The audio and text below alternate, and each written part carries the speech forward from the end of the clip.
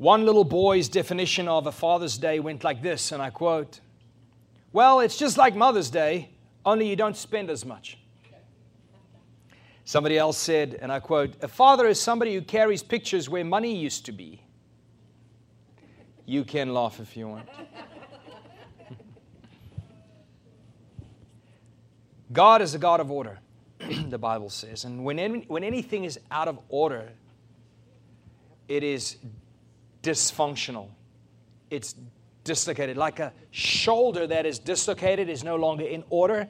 And the moment something is out of place, out of order, dislocated, there is pain, isn't there? I have never actually had a shoulder that's been dislocated, but I've seen people with a dislocated shoulder. And it's just a painful sight, isn't it? But so is anything and everything that is out of order is painful. And everything God has ever created has order, the way He designed it. But everything He's ever created also reflects Him. Just like marriage here on earth reflects, the husband and the wife reflects Christ in the church. But personally, and I can't prove this out of scriptures, but personally I view it the same way when it comes to the Trinity. The Trinity represented here on earth by the family unit. Like the Father, He's the giver of life. The Holy Spirit is the comforter, the helper, the support. And then the Son is the one who represents and reveals the Father. And so you have the Father, the Son, and the Holy Spirit represented in the family unit. But there's something we can see more and more clearly as time goes on, and that is that the dysfunction created by disrupting the order of family units is rampant in our society. We see the effects everywhere in society. We see the effects of a broken down family.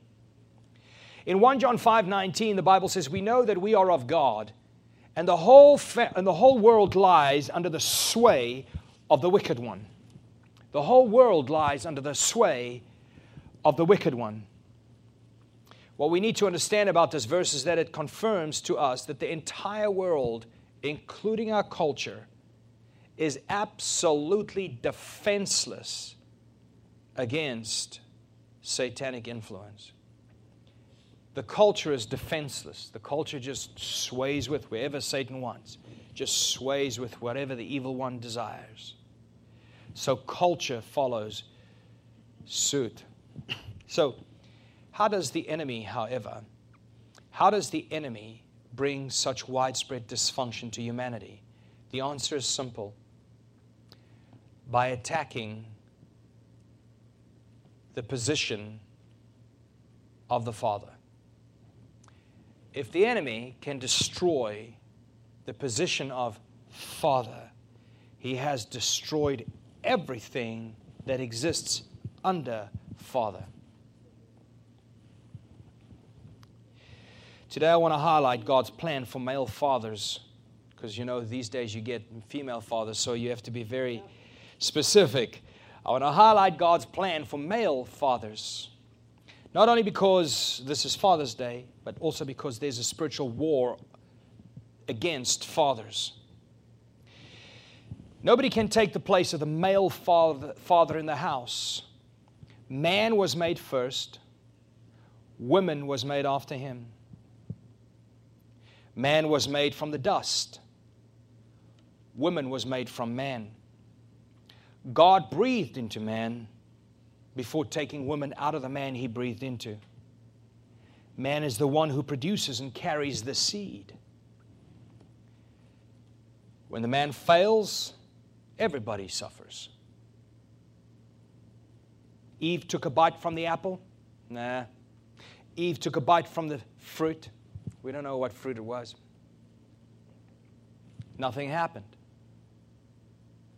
But the man took from her, he took a bite from that same fruit.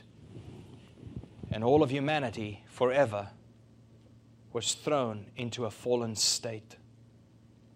Like a cancer throughout their body filled with sin. When man fails, everybody suffers. This is not a popular message, I get it. Who cares? To further explain what this war looks like, is being waged this war that is being waged against fathers and fathers-to-be. Let me give you some stats about how dispositioned men in our society is today. Now, men are dispositioned around the whole world, but let's just focus in on our society here in the West. Every mass shooting and every school shooting has been by a man. In New Hampshire, the state hardest hit by America's drug problem, reports 73% of all deaths due to overdose were men. 73% of all deaths due to overdose, men. It is reported that currently in the U.S., 77% of all suicides, men. America also has an incarceration problem, as you know, and reports show that 90% of inmates are men. Single women now buy their homes or their own homes at twice the rate as single men do. Studies show over and over again that men are failing or falling behind in society. A study done by Johns Hopkins University, not a Christian university, they state regarding fatherlessness, that between 1960 and today, which is what, 60 years, right? Between 1960 and today, over the last 60 years, children raised by single mothers tripled. Tripled.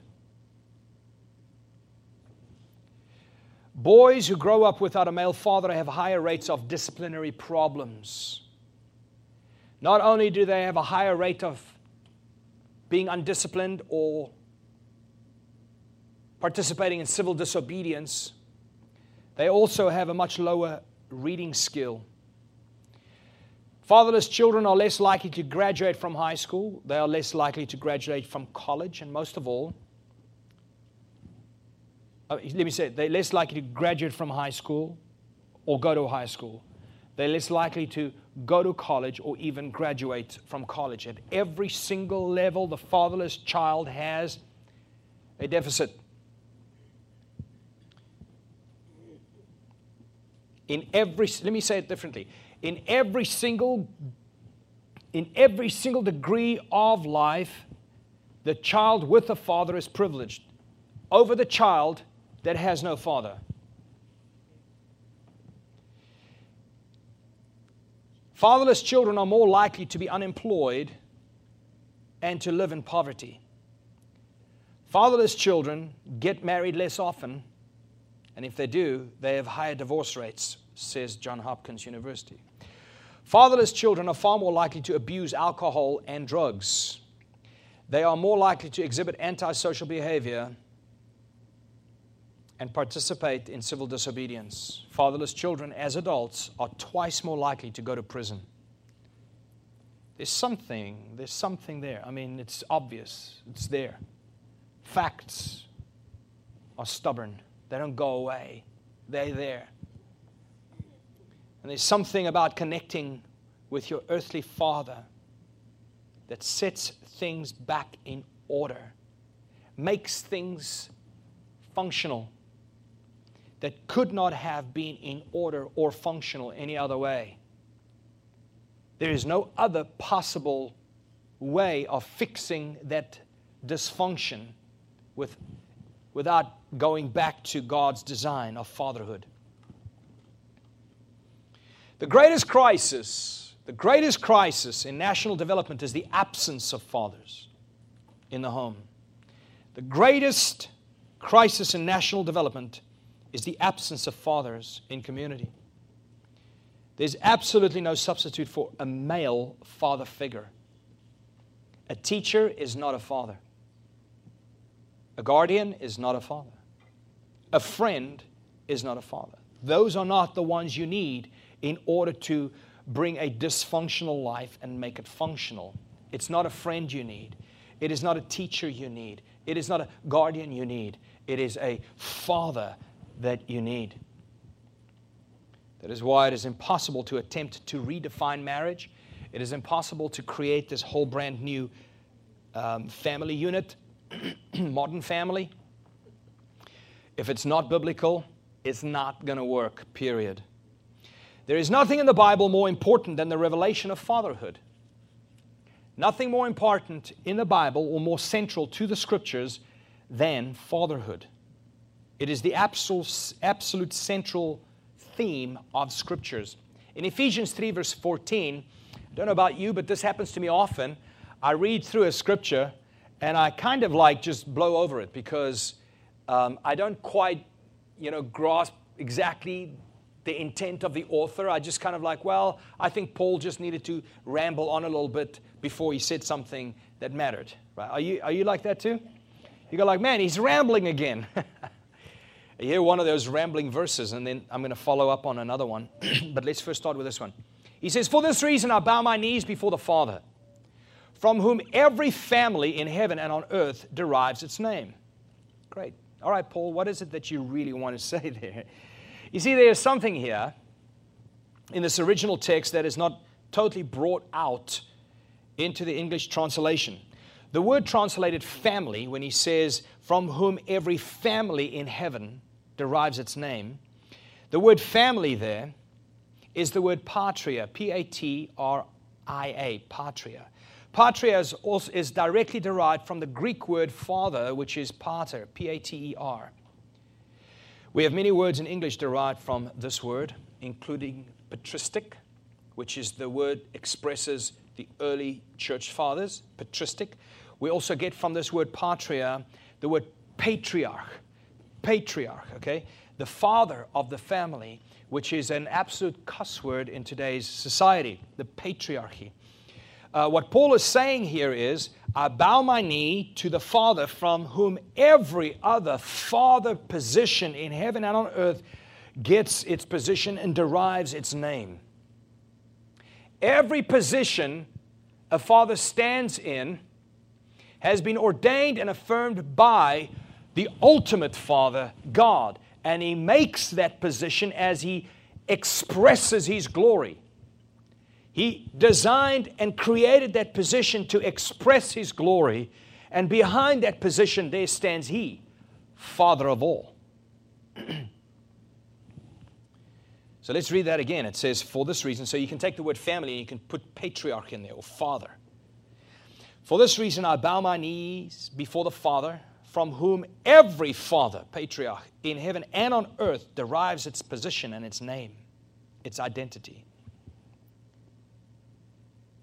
It's an amazing thing that Paul actually says, I bow my knee to that Father represented here.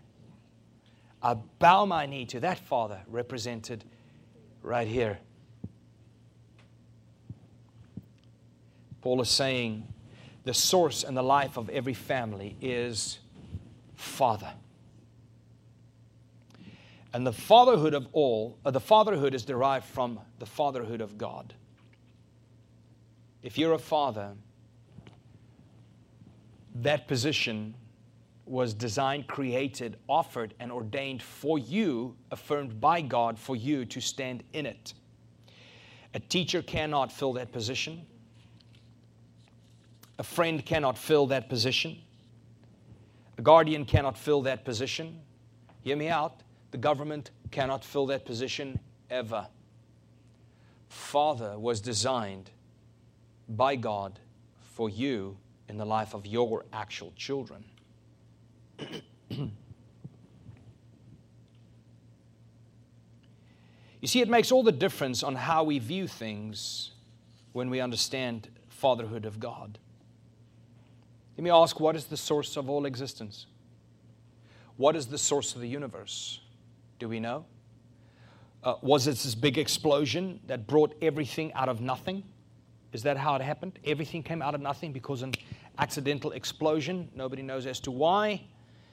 How did everything come to existence? Or could it more accurately be explained as Father? You'll be a totally different person when you grasp the fact that behind all life is the fatherhood of God. The fatherhood of God. When you discover the concept of fatherhood, you will discover, first and foremost, identity. And when you discover identity, you will experience security. And when you experience security, it will in turn give you a positive motivation to do something with the life that has been given to you by that Father that offers you the security through identifying with Him. We are surrounded by millions of people today who lack all three of those things. They have no identity with God, with fatherhood, Father God. No identity, so they grab at other identity or forms of identity. You follow what I'm saying, right? So they grab at these forms of identity that really fails them and everyone else. It is unfulfilling. It offers you nothing. When you identify, whether it be class warfare or race warfare or gender warfare, within Christ, there is no Jew nor Greek. There is no slave nor free. There is no male nor female. We are one in Christ, and He is our Father. We identify with God, our Father. Now, He becomes our identity. Therefore, He offers us the security because of that. You cannot find your security in a God, in a Father you don't identify with. Let me say it the opposite. You cannot find security in a person you do not identify with, right? And because people do not identify with God, they cannot find their security in Him. And because they cannot find their security in Him, they need to identify with something in order to find security. And herein lies all of what you see happen in the world today. Herein lies the root problem. God's purpose is to provide those elements: identity, security, positive motivation, through a revelation of Himself as Father. God wants to offer you identity, security, and positive motivation by revealing Himself to you as Father. And the primary channel of that revelation is the family unit on earth. This is God's chosen way of revealing His position as Father in your life by getting you familiar with the family unit as designed by Bible. Father. Because He's husband, He's Father. And here, this family unit, now we understand. Father is the one I identify with. He's the protector. He's the one that gives me not just protection, but also provision. I find security with Him. So God designed the family unit as the channel through which He will reveal His position as Father. Many Christians have never understood the destiny of their faith. Check this out. They know that they have faith in Jesus Christ, but they don't understand the destiny of their faith. We stop halfway and we never arrive at the destination. Check it out in John 14, verse 6. It says, Jesus said to him, what does He say? I am the way, and all Christians go, yeah, He's the way, the truth, and the life. But they don't go further. They don't go past that. If Jesus is the way, well then, the way to what? And we oftentimes just see Him as our destination, Jesus. No, He is the way to our destination. He says, I am the way, the truth, and the life. No one comes to the Father but through me. You see, fatherhood of God is the central theme, the destination, the ultimate of the Scriptures. The question here should be, if Jesus is the way, then where is He leading us to? A lot of people say, I'm a follower of Christ. Following Him where to? To the Father.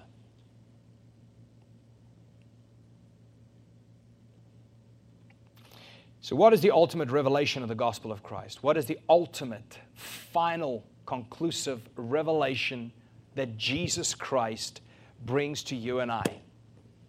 What is that?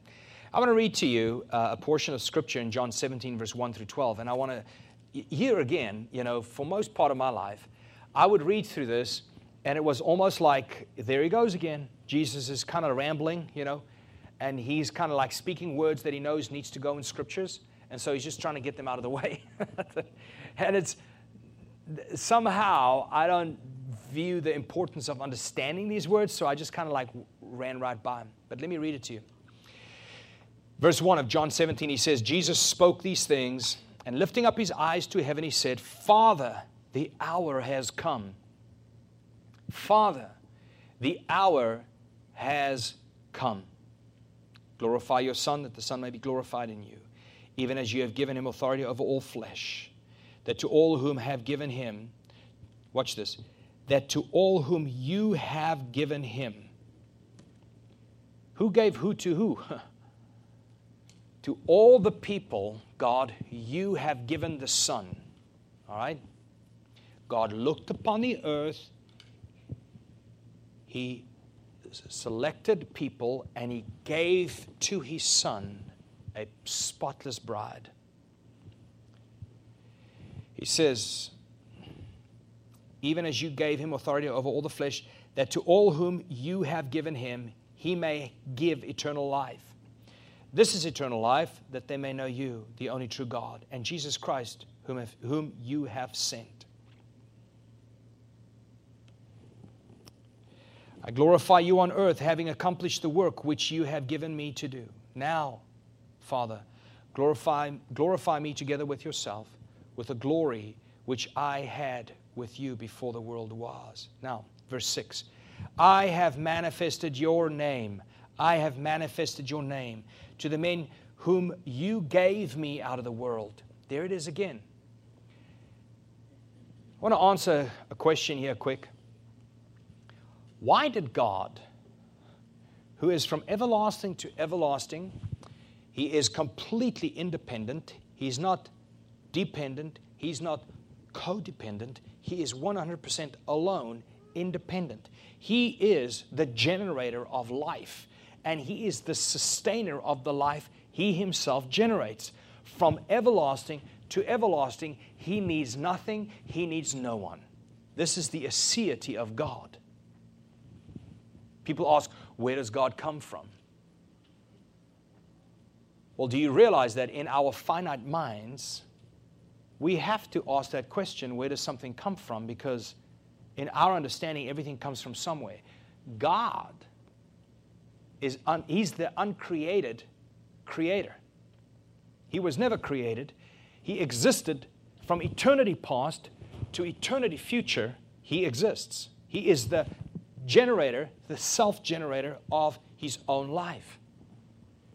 And He sustains the life He generates. Therefore, He is the Lord of life, and He has the right to delegate and issue and give life to others and breathe it into another. So here is God. My question is, why did this God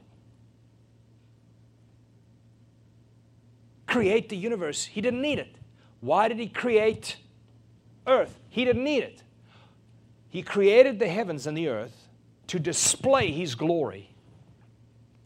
To display His glory. He placed His glory on display.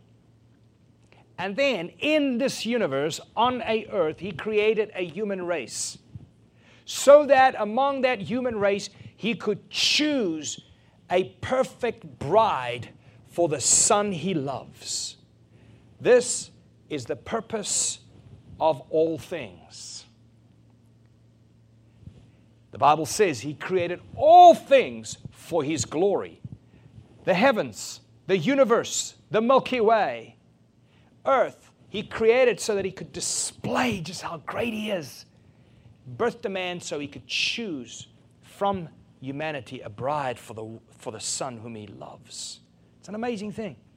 This is the meaning of all things. And when you read through this, you see it. He says it over and over again. Verse 6, I have manifested your name to the men whom you gave me out of the world. God, you gave me men out of this world. They were yours, and you gave them to me, and they have kept your word. Now, they have come to know that everything you have given me is from you. From the words which you gave me, I have given to them. And they received them and truly understood that I come from you. And they believed that you sent me. I ask on their behalf. I do not ask on behalf of the world, but of those whom you have given me, for they are yours. And all things that are mine are yours, and yours are mine, and I have been glorified in them. I am no longer in the world, and yet they themselves are in the world, and I come to you. Now look at this. He says, Holy Father, can everybody please say that with me? Holy Father, keep them in your name. He just called His name, and He says, Holy Father. That's what He called God. Holy Father, I have given them your name. Holy Father, keep them in your name, the name which you have given me, that they may be one even as we are. While I was with them, I was keeping them in your name, Holy Father, which you gave me. And I guarded them, and not one of them perished, except for the son of perdition, Judas, so that the Scripture would be fulfilled. So what he's saying is, when you look at the whole entire human race, those whom God chose and gave to Jesus, Jesus revealed to them God's name, Holy Father, and He has lost not one of them, with the exception of Judas Iscariot, the son of perdition. Isn't it amazing? You've got to think through this. This is so fantastic. God displays His glory by creating the universe. He births humanity, and He chooses from humanity a bride, and He gives this bride to His Son, justifies and cleanses her with the Son's blood, so that she can be the bride, and not one goes missing except for Judas. And the Son's job, Jesus' job, was to reveal His name to those that were given to Him by the Father. And His name is Holy Father. Holy Father. You see, what name did Jesus manifest? It wasn't the name Jehovah. It wasn't the name Yahweh. Why? Because the Jewish people have known that name for 14 centuries already. They were very familiar with that name. God, Jehovah. What was the name that was new and almost unknown to the Old Testament? This name was revealed in the Old Testament 3 times alone. And that is the name Father. Holy Father. I have manifested that name to the people. So what is a father, and why should he be honored?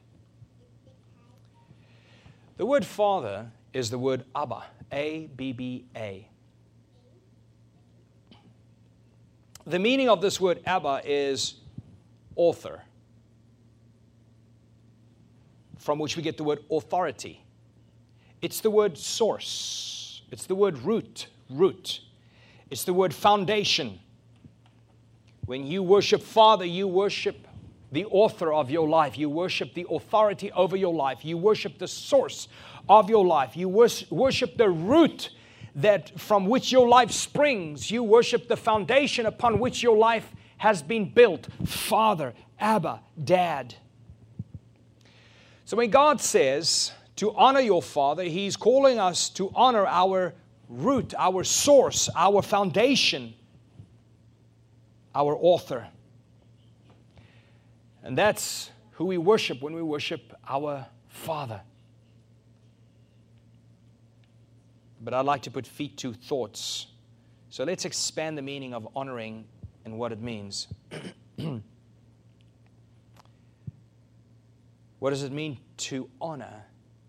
You see, oftentimes people in our culture today, they think honor and obedience are the same word, is the same meaning, or has the same meaning. Parents would say, well, why aren't you doing what I'm telling you to do? You're supposed to honor your parent. You're supposed to honor me, right? And they imply you're supposed to do what I tell you. But imagine a 50-year-old man married to a beautiful wife with 7 children, getting a call from his mother every day telling him what to do, and he's like, all right, I'll do it. There's some point where you have to honor your parent without having to obey your parent. You can honor them and still make your decisions in life. At some point, you become a parent, right? And so, to honor does not mean to obey. To honor means to respect. To honor means to esteem. To honor means to elevate. To honor means to magnify. To honor means to celebrate. To honor means to brag about that person. To honor means to appreciate that person. To honor means to recognize them for who they are. And the whole drive to do away with the patriarchy is to dishonor everything God has called you to honor. It's to overthrow everything God has called you to bow before. 3 important questions regarding fatherhood. Actually, let me do 4. That I know is not always clear in our minds, and I like to clarify things. The first is, what if a father is not honorable? Do I still have to honor him? Because our culture is ravaged by fatherless homes. Fathers who have abandoned their families, and what are their children supposed to do? Do they still have to honor their father? Well, I just explained to you that this difference between obeying and honoring, right? You still have to honor even though you do not have to obey. So yes, this is what God has called us to do. But people can't do it. Why? Because they do not understand justice. Let me explain to you what justice is.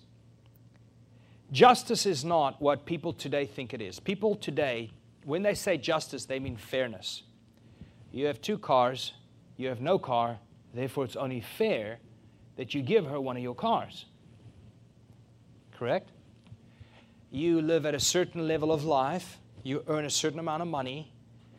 That lady in the back doesn't earn almost close to what you earn. It's only fair that you share with her what you have. That's fairness. You compare one human with another human. Kids always throw their toys out of their playpen because they get angry and they cry because fairness is naturally ingrained into us. We go like, well, I only got 1 candy and you got 2 candies and you got to share with me. And it's fairness because they compare one with another. And the Bible says you compare yourself with another and you prove yourselves to be fools. Fairness-minded individuals are foolish individuals. But justice is different. Let me explain to you God's justice. God's justice works this way. The father will one day stand before God and be judged by the word he received from Scriptures. There will be 2 judgments. You'll first go through the white throne judgment. The white throne judgment, the whole entire world stands before. The whole entire world will stand before the Scriptures at the white throne judgment, and they will be measured, their decisions, the life they've lived, will be measured in comparison to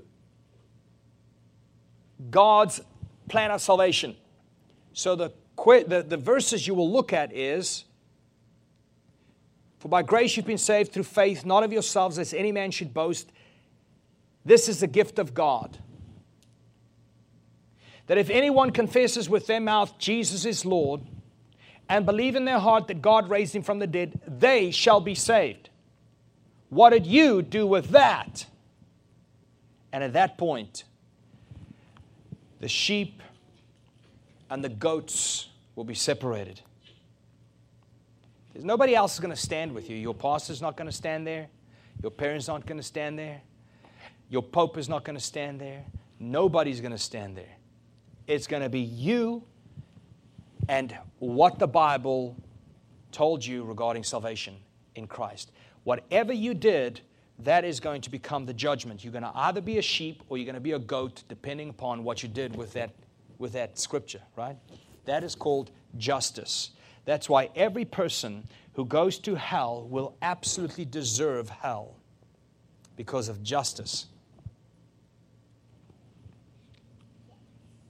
In the same way, you will then, let me say this, the goats will go, of course, to where the goats are going. The sheep will go through the next judgment. The next judgment is the Bema seat of Christ, which is called the judgment seat of Christ. The Bema seat of Christ, the judgment seat of Christ, is where all the sheep will go through. again, they will stand before the Word of God, and everything else about their lives will then be measured, them, against the Word. Fathers, do not provoke your children. At that point, the father will be measured to that verse. And that child will not be there, where the father can go like, yeah, well, you see, we're not in the garden anymore. We're now at the Bema Seat of Christ. He's not going to go like, yeah, well, it's that son you gave me. It was such a hard head. Nobody's going to be, well, my wife wasn't helping me. You know, you got no excuse. It's you standing in front of the Word that says, fathers, do not provoke your children. You stand before the Word that says, husbands, love your wives as Christ loved the church, because if you have children, surely you have a wife, right? So fathers, husbands, love your wives as Christ loved the church and gave himself. And so the father will be measured to the very Word of God. That's the justice of God. I'm saying that because the child will go through the same thing. The child will stand before God and be judged at the white throne judgment, and the child will see, okay, what did you do with Jesus? He'll be either a sheep or a goat. His father won't be there, his mother won't be there, his pastor won't be there, nobody would be there. It's him compared to the Word. And if he's a sheep, he will go through to the Bema Seat of Christ, and then he'll stand in front of the Word. And the Word will say, honor your father and your mother.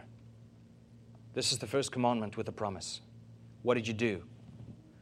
Well, he was kind of a loser. No. It's got nothing to do with him. It's got everything to do with you and that verse. This is justice. Everything else is fairness, folks. Everything else is fairness. Well, that's not fair. He was an absent father. That's fairness. You compare yourselves one with another and you become fools. Justice is, what did I tell you to do? Honor your father and your mother. How did that go for you? If you honored your father and your mother, that work, that honor, will go through the fire and it'll come out as gold, and you will receive a crown for it. But if you're dishonorable, everything you've lived for will just burn up and you'll have nothing to show. It'll be embarrassing. You'll go to heaven to be with the Father, but you'll have nothing to show for everything you lived your life for. You see, fairness and justice are two opposite things. And today, the world, as they do perfectly well, they will always take two terms that don't mean the same thing, and they'll swap the meanings.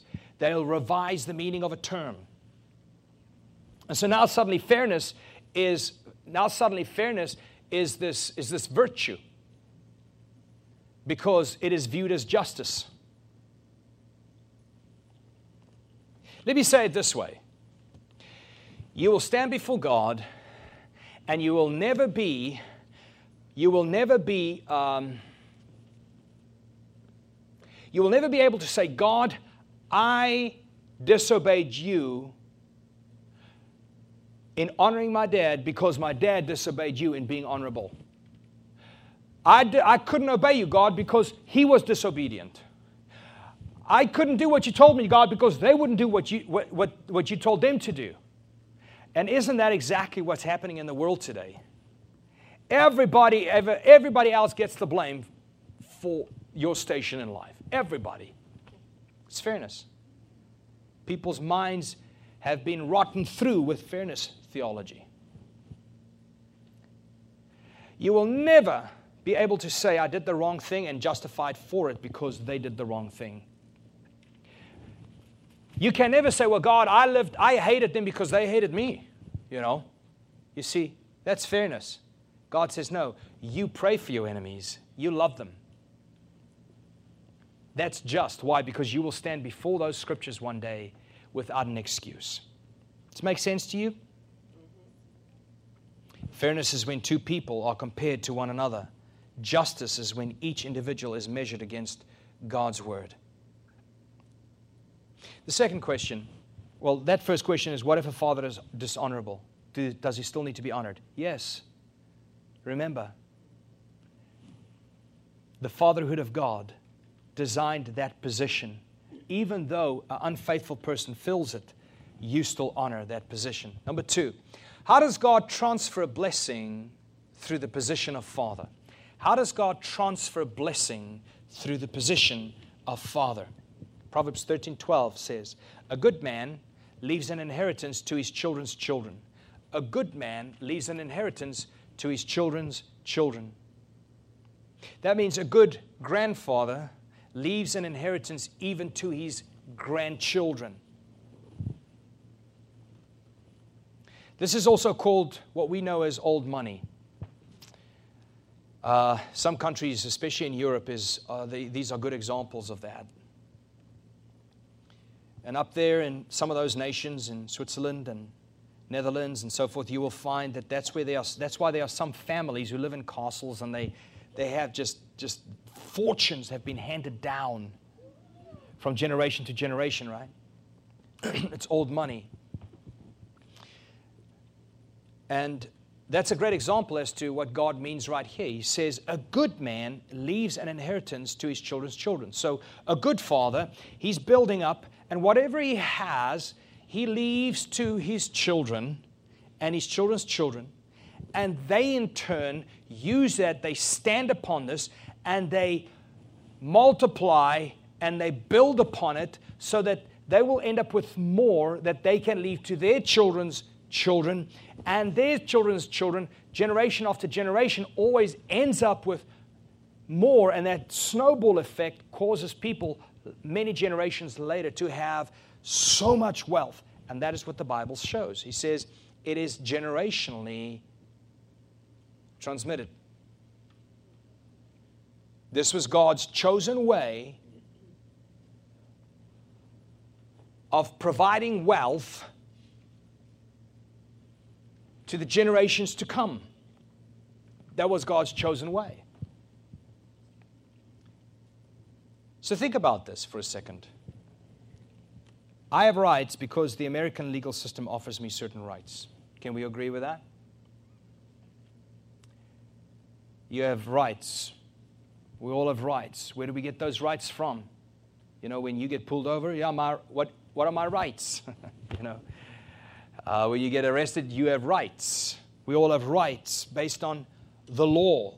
The American legal system offers us these rights. But I'm privileged. Why? Because my parents lived sacrificially in order to offer me an education. They taught me basic decency. They gave me my table manners.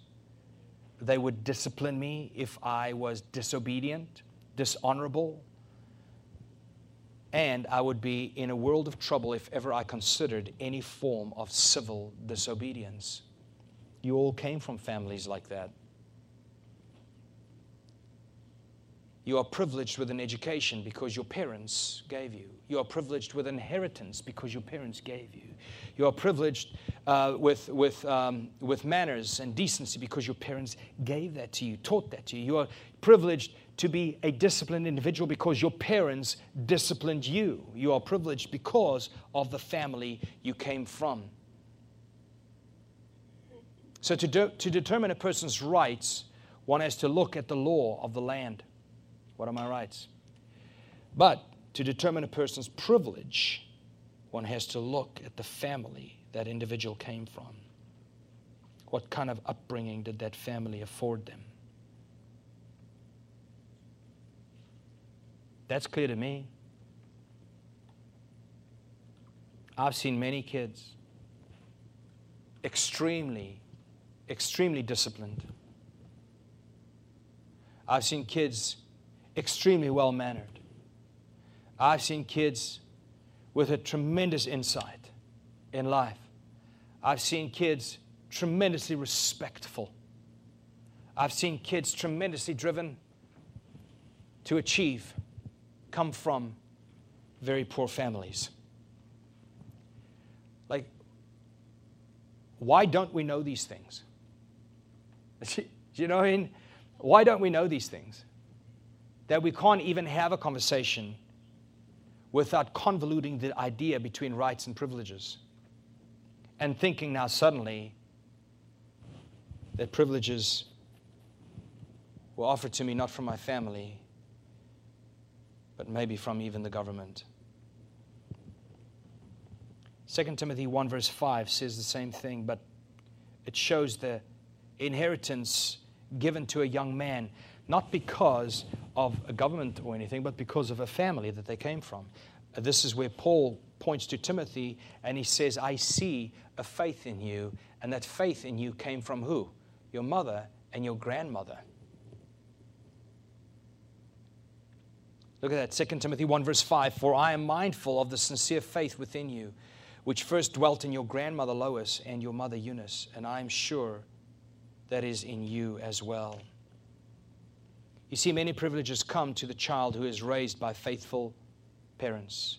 The faithful father is the reason why a child is privileged. He has an inheritance.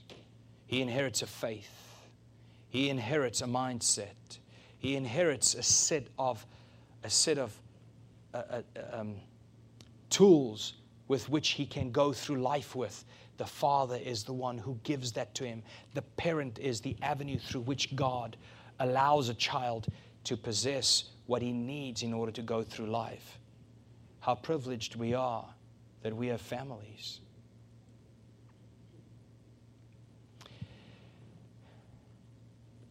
Number 3, what other blessings does God bestow to the honorable child? Ephesians 6 verse 2 says, honor your father and your mother, which is the first commandment with a promise. Why? So that it may go well with you. So that it may go well with you. It's so scriptural in every possible way. It is so scriptural in every possible way. It does not go well with the generation who refuses to honor their father. It just does not go well. You can blame whoever you want to. It's your fault. You do not have honor for your father, and it's the father's fault. They are gone. They are absent. They are missing. They are rebellious. Then what do you expect other than things not going well? It ought not to go well.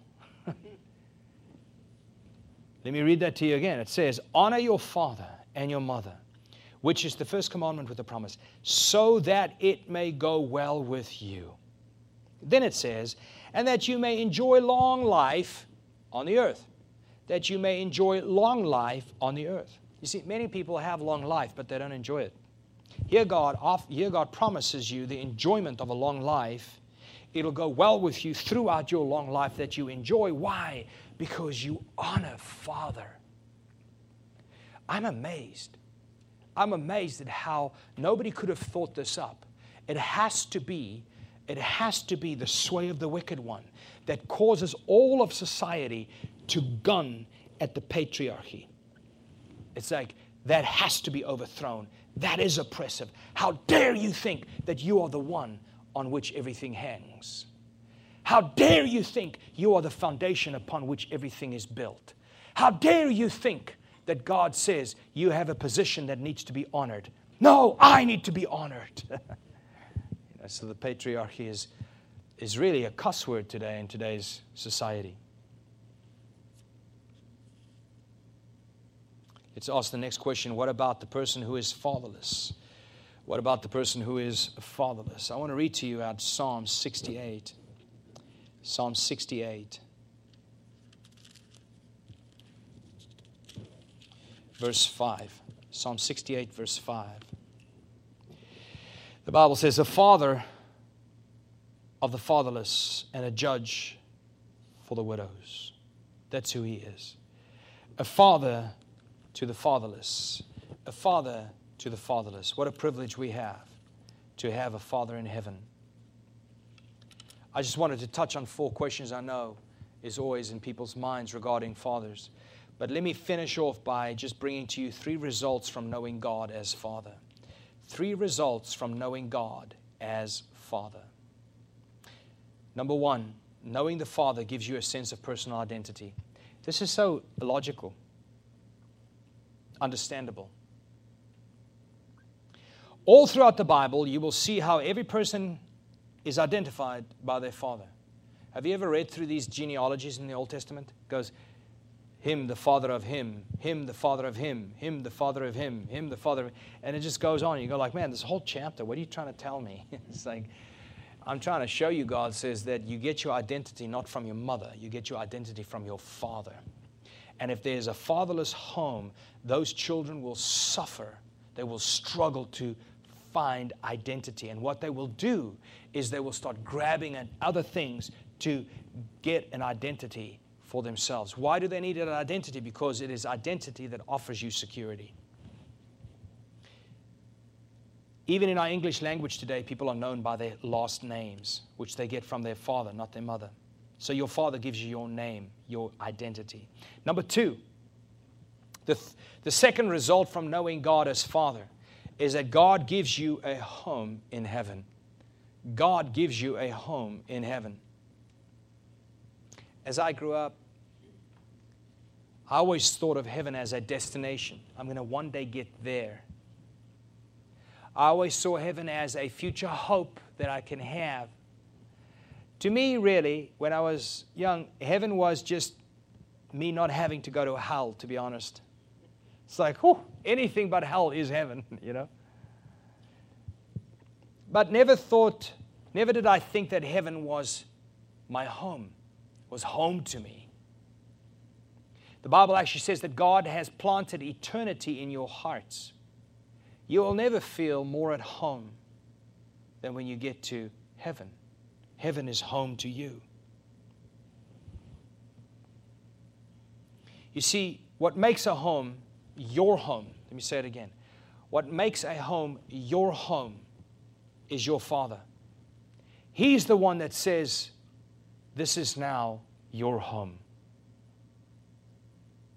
And when a father says, I am now making this home your home, that's when home becomes home. You find security. That's when you find stability. That's when you find the affirmation that you will now be part of this family, that you are now protected and provided for by this Father. All of this is found when you find home.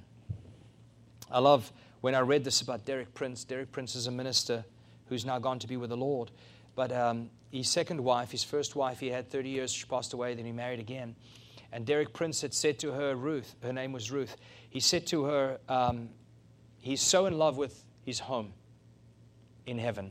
He's so in love with that concept, and he's so eager to be at home. He said on his gravestone, he wants 2 words.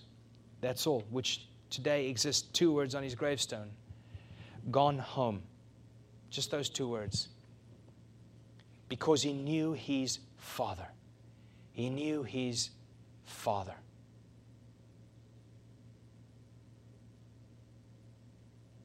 You see, you have a home. You are not a stray. You're not a castaway. You're not an orphan. You have a home. Why? Because you have a Father. Finally, Andre, do you mind turning this air not so cold, a little warmer? Finally, the third result from knowing God as Father is that God gives you total security. John 10:29 says, my Father, who has given them to me. Once again, here Jesus is saying, God, you have given this bride to me. You, God, you are greater than all, and no one is able to snatch them out of my Father's hand. Nobody can snatch them. You who have been given to God, nobody can snatch you out of God's hand. He's Father. He protects. He knows who is His. Nobody can take you and snatch you out of God's hand as He hands you to Christ. You know, like that picture of a wedding when the father hands the bride to her bridegroom. The moment the father hands her over. This is the picture right here. God, no one can take her out of your hand as you hand her to me. I have lost no one, He says, except for Judas, that son of perdition that needed to exist in order to fulfill God's purpose. Except for him, nobody else. I mean, do you see do you find the security in this, Father? Do you find how secure it is? Let me say it to you this way. If you couldn't save yourself, what makes you think you can keep yourself saved?